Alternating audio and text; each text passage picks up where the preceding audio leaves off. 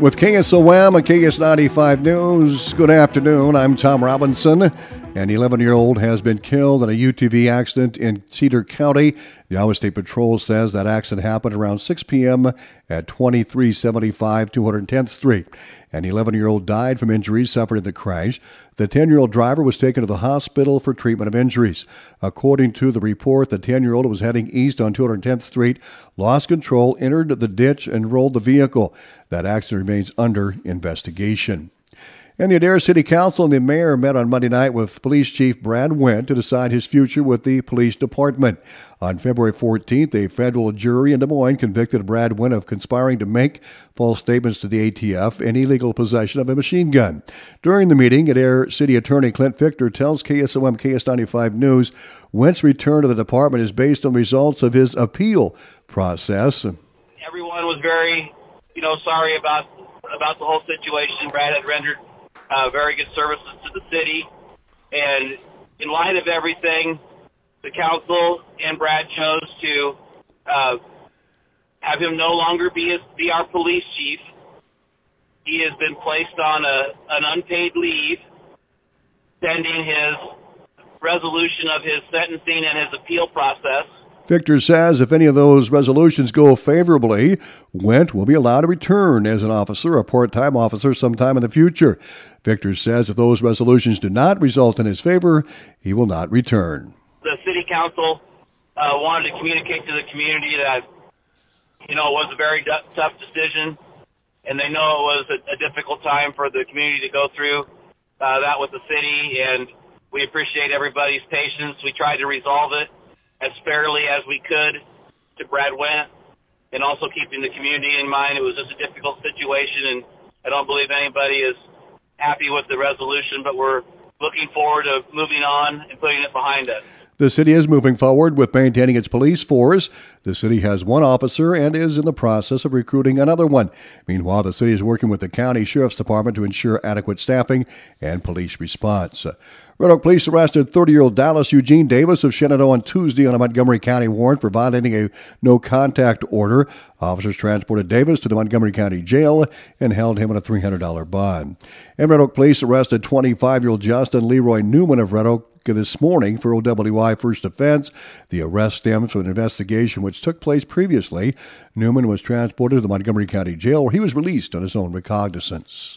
Well, during Tuesday's meeting, the Audubon County Board of Supervisors discussed various topics with the Conservation Board. One of the primary issues addressed was removing dead ash trees along the T-Bone Trail due to the emerald ash borer infestation.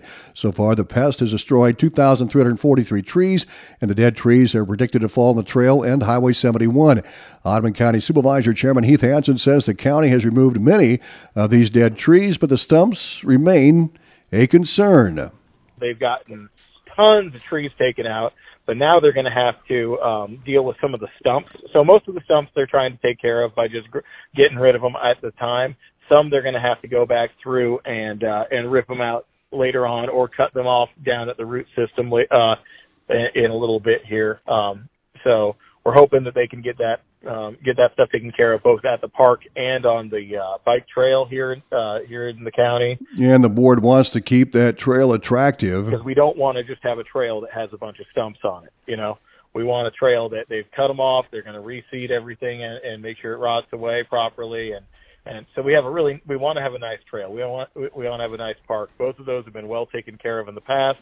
We want to make sure they stay well taken care of. Hansen says the supervisors discussed a plan with the Conservation Board to resurface the trail, starting with the oldest portion in Audubon and working its way south. The trail has an old asphalt top that has turned bumpy in some areas. The Conservation Board is addressing this issue along with the park and the Littlefield Cabin project. And the Adair County Board of Supervisors approved a proclamation recognizing March as Problem Gambling Awareness Month. Mandy Billings reports. Amanda McCall, gambling addictions counselor with Zion Integrated Behavioral Health Services, said the National Council on Problem Gambling and the Iowa Department of Health and Human Services want to raise awareness that gambling can become an addiction and there are services available. I have had individuals in Adair County seek gambling treatment, which is great, but I know that there's more out there. They estimate about 14% of Iowans have a quote-unquote problem with gambling. Now, whether that's, relationship problem, whether that's debt, whether that's emotional, the problem is loosely defined, but there's still Iowans that are struggling with this as a behavior. McCall said if you have a gambling problem, you can contact her at Zion or call 1-800-BETS-OFF. I'm Mandy Billings reporting. And the Potawatomi County Board of Supervisors approved the third consideration of an ordinance amending Chapter 8 zoning ordinance by adding wind energy and solar energy systems and adopted the ordinance into law. Matt Wyatt, Director of Planning and Development, said the documents meet all of the public feedback along with board considerations. Thinking about our small towns, moving into the future, providing setbacks for them, our parks and recreation areas, providing setbacks for them, Council Bluffs Airport as well, providing setbacks for them to make sure that we can maintain our training airport that we have into the future. And I do really compliment Mr. Wickman on his comment that he had made at our last meeting. Our regulations are set for what they are, and it's our population that is really the factor in whether or not more windmills are placed in Potawatomi County. We're growing, we're set to grow more, and we sure don't want to hamper any of our small towns for their growth patterns. Nor our Council Bluffs Airport. The ordinance is official upon publication. Wyatt said the summary will get publicized next Thursday, and then it will be updated on the website. In other news, the supervisors approved the appointment of Tracy Noscable as County Weed Commissioner and approved a resolution for destruction of noxious weeds. More news on the web at westerniowatoday.com. I'm Tom Robinson. Have a great afternoon.